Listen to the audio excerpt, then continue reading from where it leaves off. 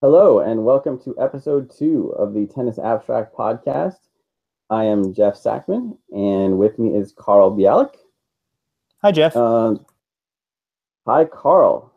Thank you for joining me as always. Always in this case is a sample of 2, but still very much valued. Thanks to everyone who listened last week. We got a lot of great feedback, and we're really happy to be doing this. Have another outlet for our tennis chatter. And I want to jump right in this week. Carl and I were bouncing back and forth with some ideas about what to talk about this week. And one thing that we've been talking about for years is the degree to which doubles gets the short shrift in tennis analysis, tennis broadcasting, tennis punditry, pretty much tennis everything. Doubles is kind of the ugly stepchild that no one wants to talk about very much. But we do. So here we are. And there's a couple different things going on that I think will give us a good launching pad into talking doubles. And the first one is we have a new number one in men's doubles, Henri Kontinen of Finland. And at the same time, last week in Miami, we had Jack Sock reach the finals of a Masters tournament. Sock has prioritized his doubles play over his singles play. I mean, vice versa. His singles play over his doubles play. So he's not going to be playing a full doubles schedule. But big fans of Tennis Abstract and readers of Carl's and my stuff will know back in the fall, I wrote an article for 538.com using doubles ELO rankings that showed that Jack Sock was, by that method anyway, the best doubles player in tennis. Even though he wasn't prioritizing doubles, even though he doesn't have a steady partner at this point, he's arguably the best guy in tennis. So we have these two different systems competing. One, the ATP rankings prioritize the guys who are playing week in, week out, like Kontinen, who's great. And I just reran the ELO rankings for doubles and discovered two things. One, Jack Sock, on the basis of his Miami final run and all of his success in the past, he is still the number one doubles player in tennis. Even though he's not playing a full schedule, he's trading out partners one week to the next. But number two, close to his career high, is Kontinen. So we have these two guys who are pretty close. There's a 50-point ELO gap between the two. Carl, here's what I want to ask you. Let's say you and I are playing a pro-am winner-take-all doubles match, and one of us gets to play with Jack Sock. The other one gets to play with Kontinen. And for all you listeners out there, Carl and I have spent a lot of time on court together, and I'd say we're pretty evenly matched. So let's just stipulate for this exercise that Carl and I are equivalently pretty bad tennis players. One of us gets to play with Kontinen, one of us gets to play with Sock. So Carl, knowing what you know about the analytics and having watched these players, who do you want to play with, Kontinen or Sock? First of all, I should say how generous it is that you would put us evenly. I mean, there's a story on your website, Tennis Abstract, which showed pretty clearly our head-to-head, and it is not so even, but very generous. I think I play more doubles, so that might help even it out. There's also video of me playing, so if you think Jeff was being modest about our level of tennis, think again and watch the video and laugh. I think I would trust your rankings and take Sock, because one of the things that your method and kind of the ATP's method does is it does take your method takes into account who Sock is playing with. So he isn't penalized if he's playing with a weaker partner. In fact, it boosts his ranking if he does well with a weaker partner, whereas Kontinen is playing with John Peers, who's 9th in your rankings. 8th, actually. So Kontinen has a higher degree of difficulty to achieve his ranking. So you could say, okay, he's achieved more than Sock. But Sock has to, with his non-full-time double schedule and prioritizing scheduling singles, where does he want to play singles? He has to pick up with new partners all the time. So I'm going to take Sock because he was teaming with Nick Monroe. He's had successful partnerships with Vasek Pospisil and many other players in one-offs. He just won a big doubles rubber against Australia, against a pretty good Australian doubles team in Davis Cup this past weekend. So I think I'm going to take Sock, but I don't feel incredibly confident about it. When I watch Continent, I see a guy who looks to me like he has pretty much no weakness and knows he has no weakness, and that's hard to beat. Sock has a lot of cockiness and a lot of skills, but possibly over a long match, you and your partner would figure out how to take advantage of his backhand at big points. Yeah, I would agree with that. Even though I've said a few, let's say, not overwhelmingly positive things about Jack Sock over the years, I'm not a huge fan of his game. I also, I always go with the algorithm if you press me on it. So I would pick Sock too. So we're gonna have to flip a coin, and hopefully whoever Continent gets stuck with is not going to have too angry of a doubles partner on their hands in our hypothetical situation. Certainly, we'd both be pretty lucky to be playing with somebody like Henry Continent.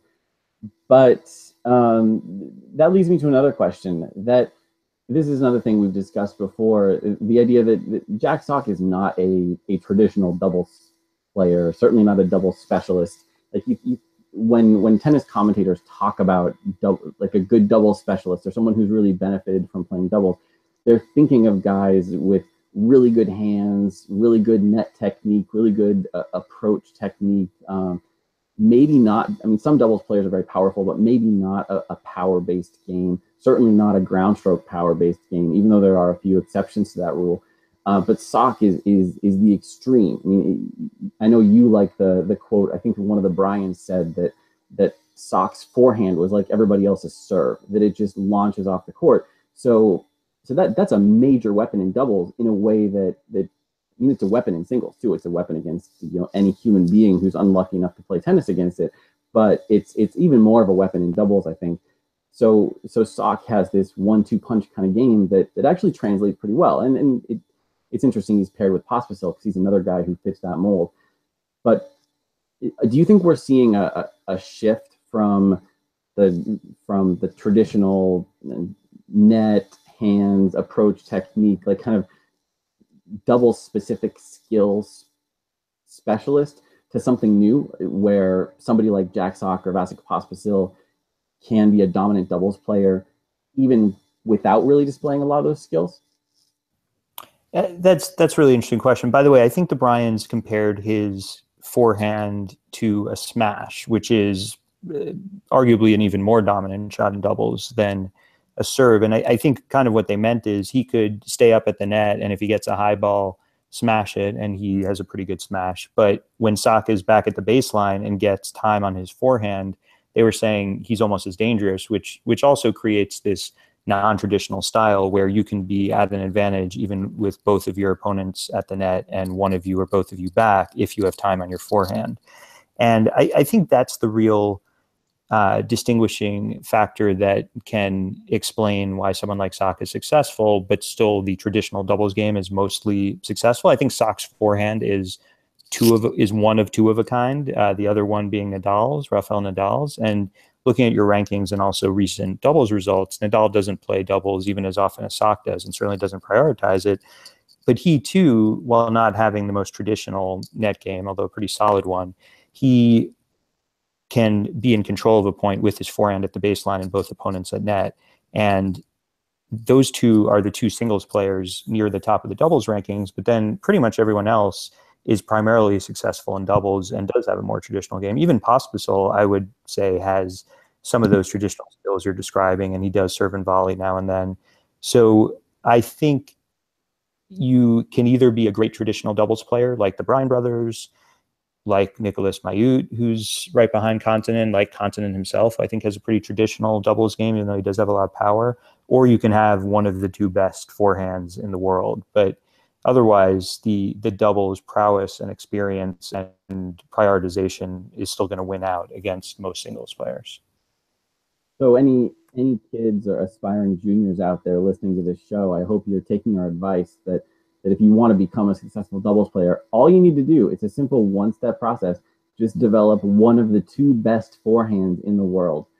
And there you go. There's your success right there. And I would agree. It does look like there's still a lot of room for traditional doubles specialization, traditional doubles skills, which is encouraging because as commentators have been going on about for at least a decade now, we are seeing it become more and more difficult to use those skills in singles. We see very little serve and volleying, really not very much aggressive net play. So it's good to know those guys can still succeed in doubles. And Pierre Herbert, Mayu's doubles partner, is a good example of that. He plays pretty aggressively in singles as well, but in doubles he's able to really leverage that. So guys like he and Kontanen, even though they're coming up of a different generation than a lot of the double specialists, since doubles skews so old, it's encouraging to see Kontanen, who's in his 20s. I think Jean-Pierre still has a few months left of his 20s. Herbert is 26 or 27. Sock is young. So we could see some good doubles players with different styles, even a decade down the line. I remember when I wrote the piece for 538 last fall, I don't remember whether it made the final edit, but I was joking that even though you think of Sock and Herbert as kind of diametric opposites in the world of doubles, you can also imagine them playing together in the doubles at the World Tour Finals in 10 years. I mean, who knows if those two guys will still be playing singles at that point when they're 35, 36, but holy crap, that could be one heck of a doubles team if those two or one of those two in Kontanen join forces. I mean, if you could see a dynasty of the sort that challenges the Bryan brothers, I think. Yeah, and one thing that I find disappointing about doubles on both sides, ATP and WTA, is that there aren't more people like Martina Hingis, let's say, who are done with singles, are great at tennis, have incredible skills, and are draws for the crowd because there's so much personal capital built up by players with fans over the years, and who don't just stick around and play doubles. I mean, there are all sorts of exhibition tours you can go on, and they're fine, but it feels like there's less at stake than potentially playing for Grand Slams, playing Davis Cup or Fed Cup. And I do hope that even if Sock now isn't prioritizing doubles, if he's ready to retire from singles in 8-10 years, but is still a great player in good health at doubles, I hope he considers sticking around. I mean, I think a lot of Federer and Nadal fans would be very happy if those two guys decided to play a few extra years on tour to extend their careers by playing doubles. And I think both of them, especially Nadal, based on his results and his DELO ranking, as you call it, doubles ELO ranking, really could contend for a while. So I think part of the problem is that there's a bit of chicken and egg here because doubles doesn't have too many of the universally throughout tennis recognizable names like Hingis, Federer, Nadal. It has trouble drawing crowds. It has trouble, therefore, getting on TV. It has trouble, therefore, justifying a big share of prize money or sponsorship. So I think if one player joined Hingis in what she's been doing the last few years, coming back from retirement to play doubles and win Grand Slams in women's doubles and mixed, maybe you really could see more doubles matches filling large stadiums, and maybe that would encourage even more top players to kind of retire into doubles, which would be a thrill for me. Yeah, that's a really interesting thought. Thinking back, there have been a couple other instances of players like that, because John McEnroe was playing tour events, and I don't know how old he was when he finally stopped playing tour level events, but really old. Martina Navratilova is obviously another example. She won a mixed doubles title when she was incredibly old by tennis standards. So it has happened, but you're right. It's very rare, and it is kind of fun to fantasize about someone like Federer and Nadal retiring into doubles. I like that phrase, and you can imagine it being even more common on the women's tour. I think because at least over the last generation or so, you've seen women retiring earlier than the most recent generation of men. Because the most recent generation of men are like they're not retiring at all. You've got Tommy Haas, who just won a match either today or yesterday. I think yesterday, against Riley Opelka, who's like 20 years younger than he is. Apparently, these guys aren't going away. So it's difficult to even imagine quite what that would mean for someone like that to retire into doubles. But on the other hand, you have players who are hanging it up. Like it's Ana Ivanovic is kind of a horrible example. I can't really imagine her becoming a double specialist, but that's one example of a player who could play a reduced schedule, less wear and tear on her body, but a huge draw. Imagine what that would do to the for women's doubles if you had Hingis, Ivanovic, maybe a couple other players like of that stature. As you say, it's an interesting thing to think about, and it also would lead me to speculate, having seen people like McEnroe and Navratilova in the past, and now Hingis. You have these guys and women, of course, who are playing on Legends tours, playing exhibitions, and you wonder, where's the line? Like, what's the age at which you can't be competitive anymore? You can certainly put on a tremendously entertaining exhibition at age 50 or even age 60. So if you were to go back to somebody like, I don't know, Marat Safin, or someone who had to retire due to injury like Mario Ancic, would those guys be threats on the doubles tour at age 43? Would they be people of, say, Daniel Nestor's generation or Leander Paes's generation? Would they be competitive now? And I don't know the answer to that question. What do you think the line would be for somebody like that, Carl? I have thought about this before, in part because of McEnroe, because I've seen him play a number of exhibitions, and he looks to me like, the scenario you posed at the start of this conversation, pick anyone for Pro-Am. I could have been trolly and chosen someone you didn't offer as an option, and I might have chosen McEnroe. I mean, especially for a really, really short match. Like, clearly he's not anywhere near the best doubles player in the world anymore. And I think playing a 3-set match or even a 5-set match at Wimbledon or Davis Cup and coming back and playing another one would be a lot to ask. But he still has a really good serve, tremendous hand skills at net, has adjusted well to the modern game and changing up his racket and taking advantage of that. And yeah, I think he could still win a match or two on tour in doubles. So I don't know where the line is. I'd love to find out. I think one of the real obstacles is the drug testing regime. I think Andy Roddick was not that he was ever really a great doubles player, but he played a lot of doubles matches and won some and is still a draw, especially in the US.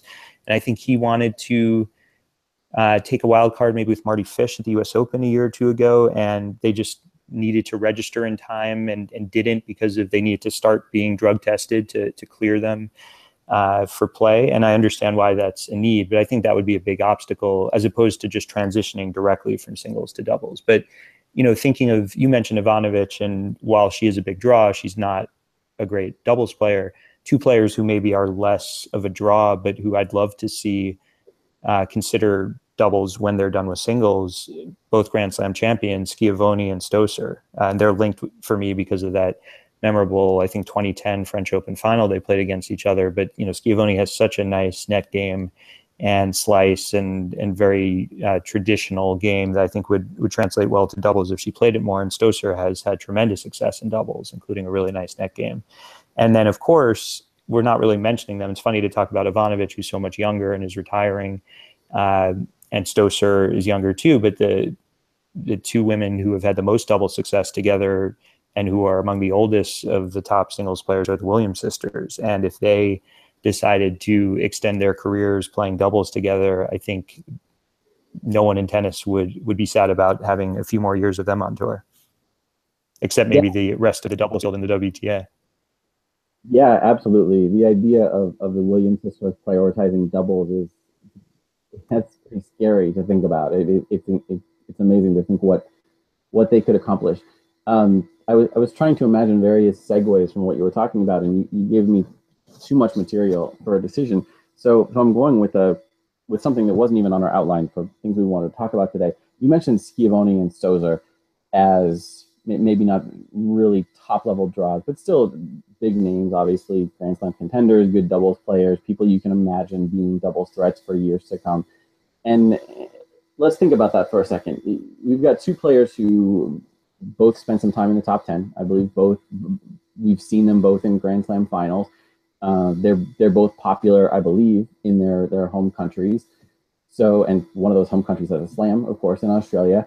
But this is something else we've talked about off the air a little bit. Is there's sort of there is definitely a power law distribution of star power in the world, probably in general, but in any field, certainly in tennis, where you have like the absolute mega stars, the Serenas and the Federers and the Nadals, and then you have some other big stars, and then it goes sharply down So when you think about who's going to fill an arena for an exhibition, you can't go very far down the list before you're talking about filling a really small stadium instead of filling an arena.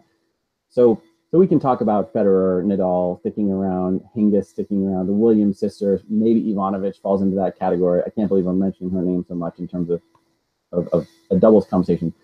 But I would think when you get down to Schiavone and Stosur, I'm not sure either of those is, maybe outside of Australia, a bigger draw than, say, Max Mirny, who also peaked pretty close to this. I think he peaked at 11th in the world. I could be wrong about that.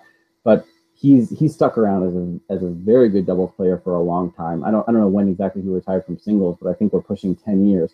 So he's an example of exactly what you're talking about. He had a very successful singles career. He was playing a lot of doubles then also, but he retired into doubles and has been an important part of the tour for a long time. But I don't think anyone would point to Mirny and say that because of his singles prowess, because people know his name, he's made the men's doubles tour more popular than, say, another continent or another Nestor or someone like that. So I don't have a good question for you about this, but do you think it would make a difference to have a couple players like Stosur and Schiavone in the ranks instead of a couple of players who might just be double specialists? And I'm ashamed to admit I don't even know a lot of the double specialists on the women's side, because it's just so difficult to actually watch women's doubles. But do you think it would have much of an impact in the popularity or accessibility of doubles to have players who aren't first tier stars like the Williams tiers, but are who you might call second tier stars? I think it would have some difference. I agree there are definitely tiers, and Stosur and Schiavone are not in the top. I do think it helps to be able to say Grand Slam champions before their names, and that they do lodge in people's heads more than Max Mirny would for his singles career. I'm just thinking in terms of the mentality of people who I've sat next to and overheard at the US Open, French Open, Wimbledon, and they're deciding what court to go on next, and they don't, it's between matches on the main stadium, and they look at the schedule and say, oh, Sam Stosur, yeah, Sam, I remember Sam. Yeah, it'd be fun to watch her play doubles. That those seem to be, that the sort of decision on whether to watch doubles often comes down to do you recognize the name? And I think you're more likely to when it's someone who's a slam champion. But yeah, I think those two players on their own will not, change the course of doubles history. But I guess I would see them more as indicators of this is happening more if one or both of them decides, yeah, it would be fun to stay on tour with this wacky sport for a few more years, keep this career going, and not ruin my body in singles, and be able to stay pretty healthy and do all the other fun things that come with being a touring tennis professional. Okay, I can buy that. I think there is a difference between the sort of this decision making you're thinking about of, I've bought myself a grounds pass to day 4 at the US Open. What am I going to do with myself all day before I go get a pretzel? And the alternative of, I'm sitting at home watching TV, and by some magical power I can stream from any of the 18 courts in Flushing, and I'm going to choose to watch Stosur or watch women's doubles. So that's a whole other issue of because I think, I'm not sure exactly how to approach this, because it's a big subject and it's a tough one to pin down. But I think a lot of people have a generally positive feeling about doubles, that they like it, they want it to be more popular, they like playing it. They remember watching somebody hit an incredible, clever volley, or I don't know. You'll rarely hear somebody say, hey, doubles sucks, I don't care about doubles.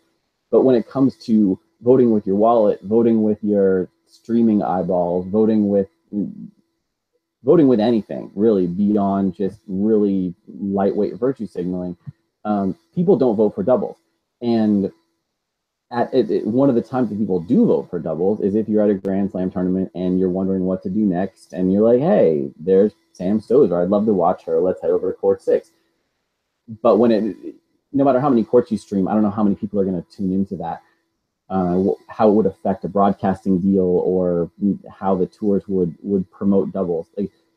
So I guess what I'd like to know your opinion on, Carl, is do you think there's a path to making doubles considerably more popular, or is it always going to be like a far cry from singles popularity with the occasional like exhibition type peaks? Like, is there a way to get out of that ghetto? Well, I think this ties in with a big debate about the tennis events of last week and Davis Cup. And every time Davis Cup happens, people, especially in the U.S. Tennis media, lament the declining relevance to U.S. sports fans of Davis Cup, which probably has something to do with the U.S. team not being as good as it used to be because the U.S. men aren't as good as they used to be. But there's also this lament that the top stars in the game are not playing it often enough to keep it relevant, and their lack of interest breeds lack of interest in fans. And I think helping Davis Cup could really help doubles, because I think it's such a great showcase for doubles. And when singles stars do participate in Davis Cup, they usually make themselves available for doubles, and it's a great opportunity to watch them play in a best of 5 match for their country in an incredible partisan environment. One of the ideas I threw out in a piece I wrote for Tennis Abstract recently about tennis scheduling was tying Davis Cup to Fed Cup. And I intended it mainly just as scheduling it at the same time. But I could imagine a world in which, like the Olympics, they were a combined team event, men and women, and could feature men's doubles, women's doubles, and mixed doubles.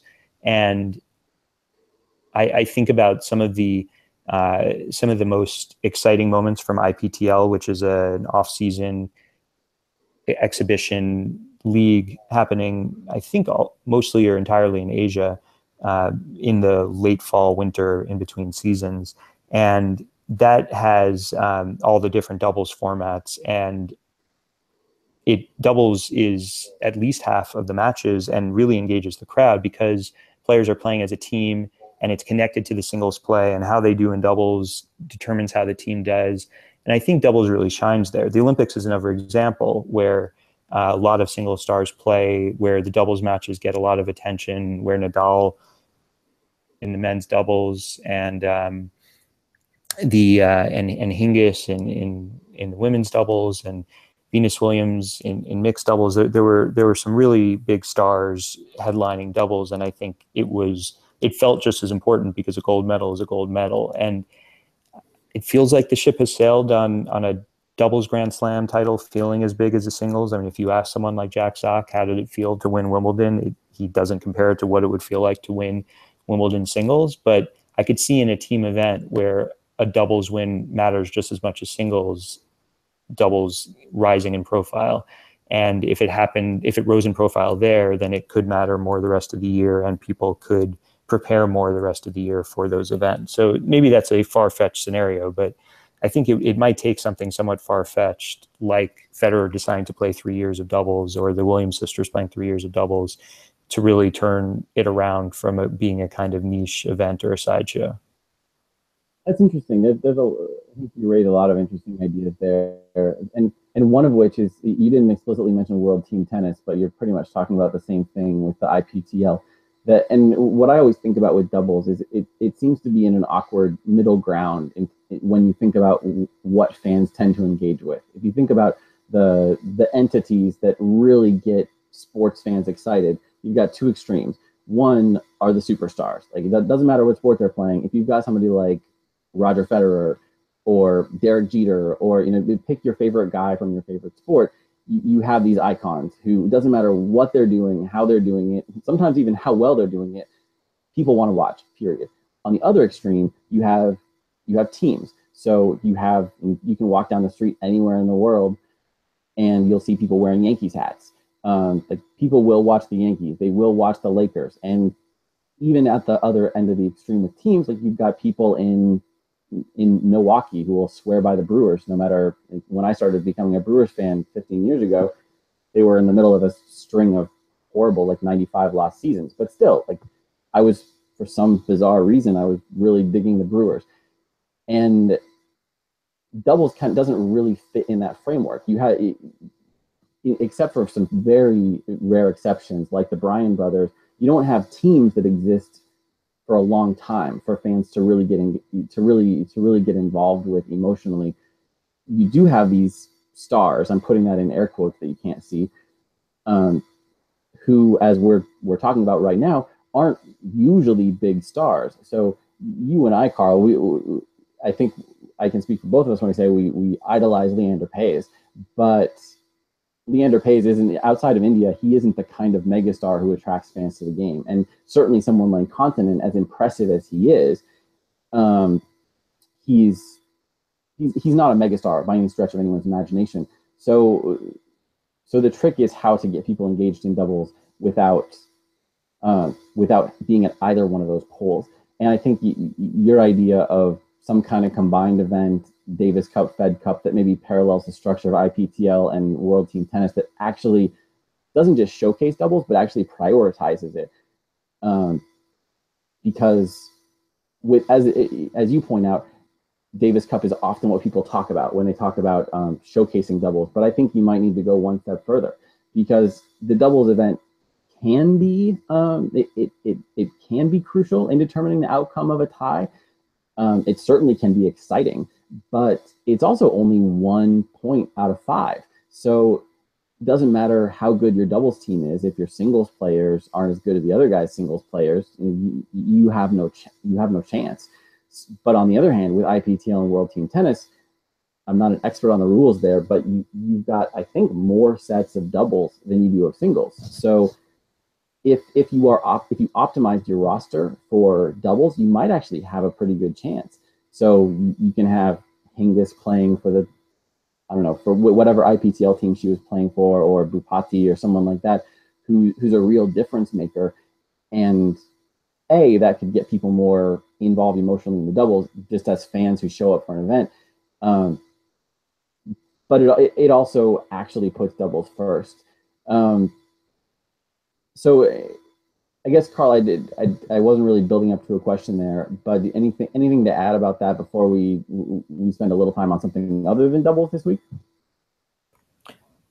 Just to mention that Laver Cup, which is this new exhibition event that is starting, I think, this summer and is going to be Europe versus the world, is promoting Federer and Nadal playing together in doubles for Europe as a big draw for the event. I see that in a lot of their promotional material. So they're clearly thinking along those lines too. I think it's unfortunate and still unexplained to me. I asked about this at the US Open last year, why Laver Cup is men only.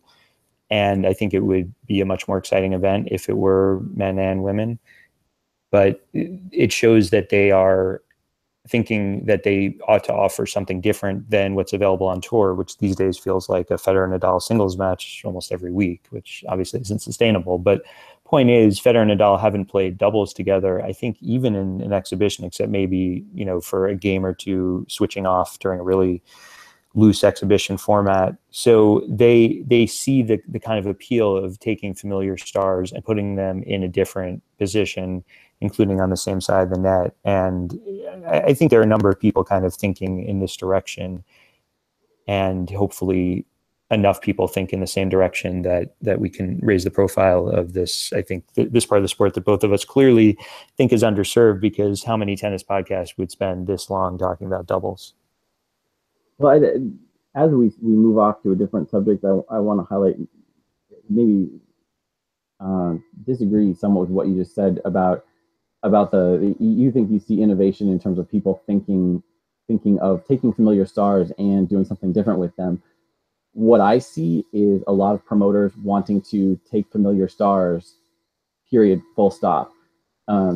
Because I think we all know, if you put Roger Federer and Rafael Nadal on television or in front of an arena doing pretty much anything, you could have them playing croquet and thousands of fans would watch every shot, count every whatever there is to count in croquet.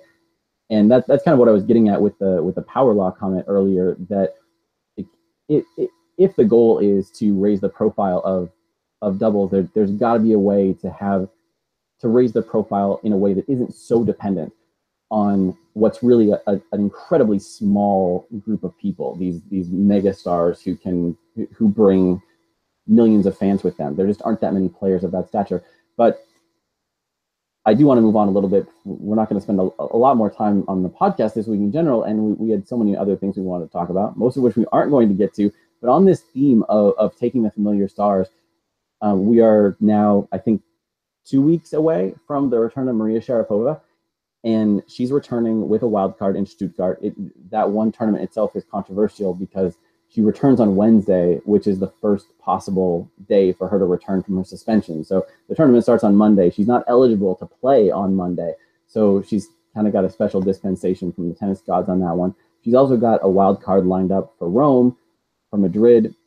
I think it's still up in the air whether she's going to get a wild card for the French Open. But I wrote a piece about this a couple weeks ago that pointed out that given the incentives in place for tournaments, again, because they want to get as many of these megastars as they can, however they can, besides the Grand Slams, which are their own megastars in a way, they have their own immense attractiveness. Every other tournament has the incentives 99% in favor of giving Maria Sharapova whatever she wants, and so far they've all lined up to do so. So where do you come down on this, Carl? Do you think that tournaments should be handing wild cards to a player who's coming off a drug suspension? I think it's really tough to tell tournaments what to do, period, especially with one of the only sort of the chips that they can play to help themselves and become more viable. I just think it's a really tough business. I'm pretty sympathetic to them. I agree with you in theory that it feels like a logical rule to bar them from giving wild cards to players coming off a suspension, make those players earn their way back on tour. But we see so many tournaments struggle. We see empty seats. There just isn't that much TV revenue to go around. Tournaments keep closing, and it's just a tough business to run. So I don't begrudge them the opportunity to potentially sell more tickets, get more eyeballs and sponsorship by having one of the most recognizable, biggest stars in the game come. I think the wildcard system in general still makes the player win matches to earn points. Like she's not going to get very far if she gets wild cards into these events but isn't ready to play and loses in the first round. And she probably will stop getting the wild cards eventually if she's just a bust at every event. But I think I just feel enough sympathy for the difficulty of running the tournament that I don't mind seeing them do what they can to get her to play. Yeah, I agree with that. One of the things that frustrates me about wildcards is that you can explain all the decisions that tournaments make. Like I've been pretty vocal over the years against wildcards for various reasons, and I by saying all of that, I don't mean to say that anyone is doing anything stupid. Like no individual actor is acting against their own best interests, because obviously if you are Stuttgart, then you want a big name in your tournament. That's all there is to it. Even if you are a higher profile event like the Italian Open or the Madrid Masters, but the tournament in Madrid, then Sharapova probably sells you more tickets, increases the profile of your event, gives you more press coverage. It's all a snowball that she helped build for you. So it makes perfect sense. The question is just, there's a couple different questions with the drug issue, but in general for me, it's who's being sacrificed, I guess, because if you take this argument to its logical extreme that tournaments need all the help they can get, then why stop at 3 wildcards for a 32 player draw? Why not give them 5 or 7 or even number? I don't know. Let them take as many players as they think will make their tournament more attractive. And at the other extreme, you end up with an invitational. You no longer have the sort of like entry system tournament that we have now. But the point being that every wild card you hand to Sharapova or to the 17-year-old hotshot who's just coming on the radar in your home country, you are taking a very, very valuable opportunity away from someone who has almost earned it. So at a tournament like the Italian Open or in Madrid, the draws are extremely competitive. I don't know exactly where the cuts are for the women's draw there, but I'm guessing they're around number 50 in the world. So you've got someone out there like, I don't know, maybe Monica Niculescu, who's, I don't know where she is exactly, but let's say number 51 in the world. You've got a few players right at that cut who probably aren't going to be contending for the title, but could have a good run, could end up in the round of 16, quarterfinals, get some valuable points. But instead, you relegate them to qualifying because the tournament director wants someone who's going to sell more tickets. And again, I totally understand why the tournament directors do the things they do, but from the perspective of the whole sport, the idea that a few players, whether they're the next Grigor Dimitrov, who everyone thinks is the next big star, or a returning player like Sharapova, wildcards tend to be concentrated in the hands of a few players, a few countries, at the exclusion of a lot of others. And if we want this game to be fair, there needs to be a way not to exclude those others. The route to success needs to be, if not exactly equal, it should be pretty equal. Yeah, I think your power law that you cited before will come into play here. I think in practice, my argument that tournaments need all the help they can get is sort of constrained by, you're not going to get much help with that fourth wild card or sixth wild card or whatever number past the first few. It's hard for me to think of anyone past Sharapova in the women's game who would get in on the basis of that, of being a big draw. And instead the wild cards often get used for players from the same country, players who are siblings or friends of a star, players who are who are part of a management company that's very influential in the sport. So there are all sorts of reasons. Generally, at least, the players who get in on star power are getting in because they, at some point, have achieved something great. That's where most players have earned their star power. And I think the power law is, unfortunately, a part of a sport that is an individual sport. I think another reason to like doubles and like team formats is that they take some of the pressure off the individual star power and make the sort of the playing ground in terms of draw and appeal to fans and to tournaments more even. I do think the wild cards to qualifying are a nice compromise here, and I wish that I understand why someone like Sharapova, former number one, multiple Grand Slam champion, is getting the wild card straight into draws, but I think the wild cards into qualifying are a nice way for cases like hers, or maybe ones of players who aren't quite as accomplished as her, to get on their feet and back into tournaments, but still show that they're good enough to be there. Like I drew the scenario before of, what if Sharapova gets these wild cards but actually isn't in shape to play, which I don't expect, but suppose, and she loses easily in the first round, that's going to be a huge embarrassment for the tournament. If you give a player a wild card into qualifying, they lose in qualifying, you haven't taken up a space in the main draw, and you haven't done it on the big stage. You haven't, had like a primetime match where the player lost. So I think that's an avenue into tournaments that should be used more for cases where we want to make sure the Niculescu's of the world still get into the main draw, but players whose ranking belies their accomplishment also have a shot. Yeah, I definitely agree that the qualifying wild card is underrated and probably underused, because a different angle at what we're talking about here is, outside of someone like Sharapova, there aren't very many cases where a wild card can be used for someone with legit star power, and part of that is because both tours have a system now with protected rankings, where if you're out of the game for 6 months or a year or longer, then you can come back to a set number of tournaments with your pre-injury ranking. So someone like Juan Martín del Potro, he'd get as many wild cards as he asked for years probably, but he hasn't had to use a lot of them. He's able to use his protected ranking to come back, and as long as he's playing well, he builds up the ranking again. And what people with longer memories talking about wild cards tend to cite is that wild cards weren't originally designed as a way to give a boost to young players. Wildcards were originally designed for situations like Del Potro, people returning from injury, and when you think about the term wild card, that is really what it means. Like if you've got some promising 17-year-old, I mean, maybe if they're Boris Becker, they're a legit wild card. But most 17-year-olds showing up at one of their first ATP events, there's nothing wild card about whether they're going to lose in the first round or the second round.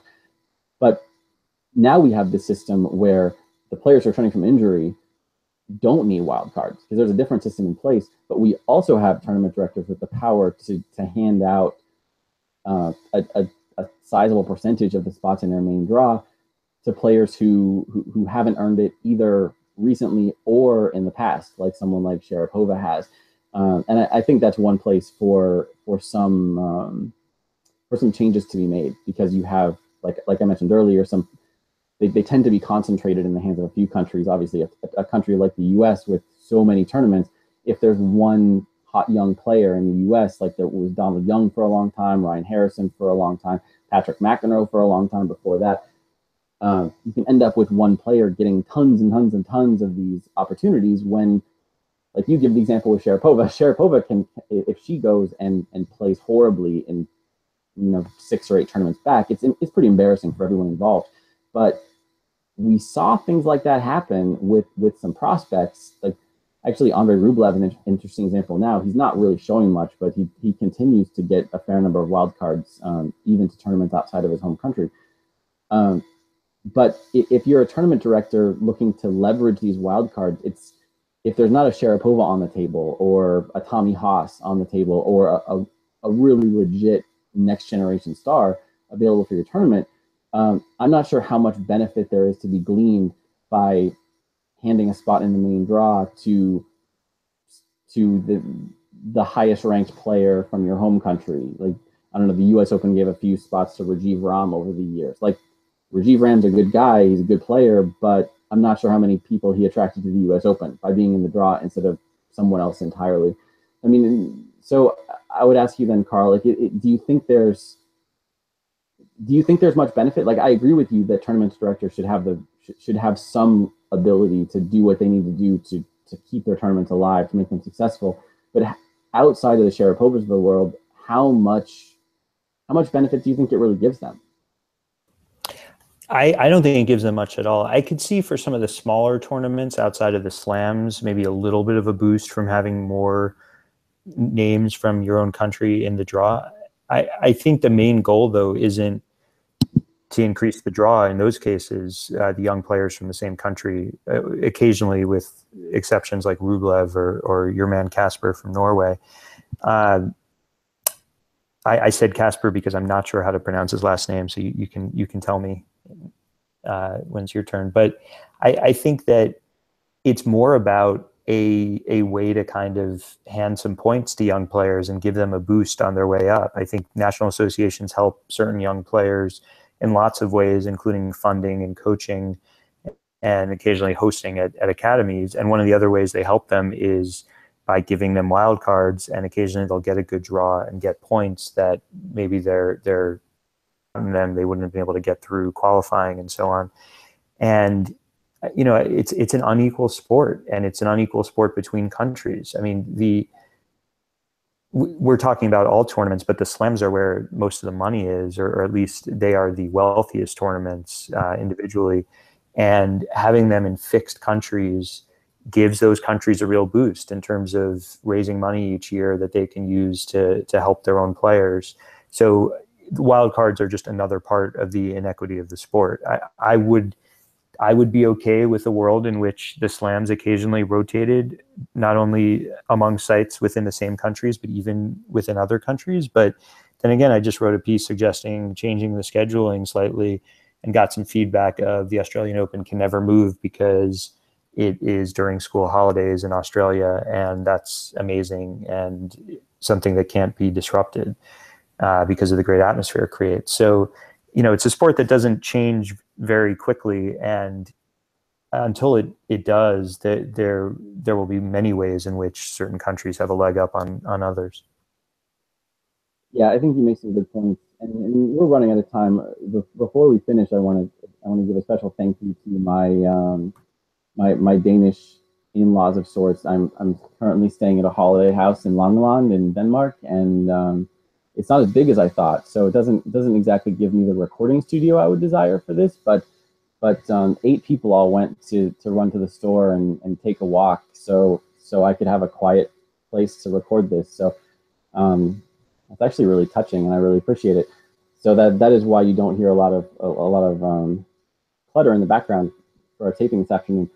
But for the last few minutes that I do have a quiet place to record, there's just a couple of different things I want to touch on. Carl, you mentioned you've been pretty free with reinventing the tennis calendar, the structure, all of that. If you haven't read it yet, listeners, I would encourage you to check out Carl's piece called "Cool Down Tennis" on Tennis Abstract. I believe he starts with a line like if you're anointed the god of tennis, and I think, Carl, you've taken that to heart. But I think I want to just do a couple lightning round questions on totally separate issues that I don't want to miss this week. First one is, Nicolas Mahut was in the press saying he didn't think Roger Federer would play the French Open. We already know he's going to skip the clay season until the French Open. Carl, 2 questions. 1, do you think he will show up at Roland Garros? And 2, do you think he should? I think he will show up, although I think there's information he doesn't even have yet in terms of training on clay to decide it. I also think if he does, there's a chance that he will take one of those rare wild cards that you mentioned, that it's a rare event where someone like Federer could get a wild card. But if he's like a late entry to Rome because he decides I might as well get a couple matches in before the French, then he could end up on clay. I think there's a tiny part of him that thinks that he can win the Grand Slam this year, or at least ought to try, because of such a fractured, strange state of men's tennis. Do I think he should? Yeah, why not? I mean, there's now 3 weeks between the French Open and Wimbledon. I think he can play a certain style that guarantees that either he'll lose early or won't have to work very hard, a very aggressive non-clay style. And then if that turns out to work for a few matches and he gets into the second week, then who knows? I don't think he should play it in a way that is very taxing and takes a lot out of him. You make a good point that he still could pop into Rome or Madrid, and it's even easier than you suggest, because the way the rules work, players with a high enough ranking are basically required. They're automatically entered into all the Masters except for Monte Carlo. So unless there's been a recent change, he's on the entry list for both Madrid and Rome. So he probably will withdraw. But if he's starting to think, maybe I will, maybe I won't, then he could just hold off on that decision for as long as possible. Second lightning round question.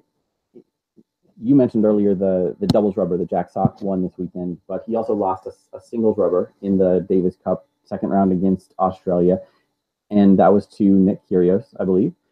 Kyrgios won both of his rubbers against the U.S., and obviously Kyrgios has been playing pretty well this year. He's beaten Djokovic twice. He came very close to beating Federer. So in a lot of ways, he looks like the number 2 or number 3 player just on the basis of 2017 results. But of course, we don't really know what's going on in his head. He hates tennis. He does all kind of crazy things. He hits tweeners when no one else on earth would hit a tweener. But the idea of Nick Kyrgios with Lleyton Hewitt on the sideline, kind of giving him the Lleyton Hewitt brain, which is a very different entity. I made a joke in our notes that's a recipe for greatest of all time, the Kyrgios body with the Hewitt brain. But do you think that for Kyrgios, having a coach like Hewitt, or I don't know who would be like Hewitt besides Lleyton Hewitt, but do you think there's a scenario in which Kyrgios could get the right coach and just, boom, be a legit top 3, top 4 player, maybe number 1 within a couple of years? Absolutely. I also think it could happen without a coach. I mean, he seems to be getting so much out of Hewitt just from Davis Cup, and if he keeps playing Davis Cup, and especially if some of the other top players don't, but even if they do, he probably will get in a lot of ties because Australia has a good team with him leading it. He'll get a lot of Hewitt time. Hewitt occasionally travels to other tournaments. He could have a coach in name only, and it could be that he only needs to hear from Hewitt occasionally. Maybe the effect is already taken. I also think he's like tennis more the more he wins. It'll get more fun for him. Fans will like him more, and he will like the fans more. And I think he genuinely enjoys all the tweeners. By the way, you said no other human being would do it. I think Gael Monfils would too, and maybe Dustin Brown. So there are others, but Kyrgios has probably got the most exciting future of guys who play that way. You mentioned he beat Sock. He is kind of Jack Sock with a better serve and a better backhand, and he could certainly ride his game to the top 4 even in the next 12 months. I wouldn't be shocked. Okay, one last lightning round question. The Charleston final was a big surprise. Most of the seeds dropped out pretty early, and we ended up with a final of Daria Kasatkina against Yelena Ostapenko. They're both players who prospect fans have been following for a long time. WTA released the fact that they're the first all-team final in I think 8 years since Kvitova and Wickmeyer played each other 8 years ago. So obviously there's a couple different paths you can take as a 19-year-old future star. I mean, Kvitova isn't Serena, but she's got Grand Slams to her name. Very, very good career. Wickmeyer is slightly different entity. Had some success, but currently languishing pretty far down the rankings. If you had to pick at this point, Kasatkina, Ostapenko, who's the Kvitova, who's the Wickmeyer? Wow. I'm going to say Ostapenko is the Kvitova on the basis of not much. It's hard to say with teens. What do you think? I have a hard time with this one too. I was hoping you'd have some insight into this question. I've seen both players quite a bit actually, and they both fit the same general mold. They're both very aggressive, can be very erratic. My gut goes with Kasatkina right now, partly because of she beat Kerber earlier this year. She's based on current form, she's a little better. But it is an interesting call, and that's something that I think we'll be talking a lot about in upcoming episodes. Is how you, in upcoming research apart from the podcast, is what you can say based on a player's early career, whether it's rankings or titles or junior rankings, any number of things. How well you can forecast the long-term future for a player, because obviously there's something there. I mean, looking at these two players, you can say with some degree of probability that they're going to be pretty good. There's a lot of potential there. One of them could be great. Both of them could be great. But on the other hand, it's especially in the women's game, I think there's a lot of teams over the years who've kind of fallen by the wayside, and some of that's mental, some of that's physical, some of that is because maybe they just fluked into some good results early on. But I think that's something that has not been explored anywhere near as much as it should be in tennis analytics, and it's a question that a lot of stakeholders should care about, from national federations to potential sponsors and certainly fans as well. I'd like to know a lot more about this issue. So Carl, thank you as always for joining me. Everyone who's listening, who's made it to the end of our second episode, I appreciate it. Hopefully next week we'll have episode 3 for you, and we'll see you next week. Thanks, Jeff. Thank you, Carl.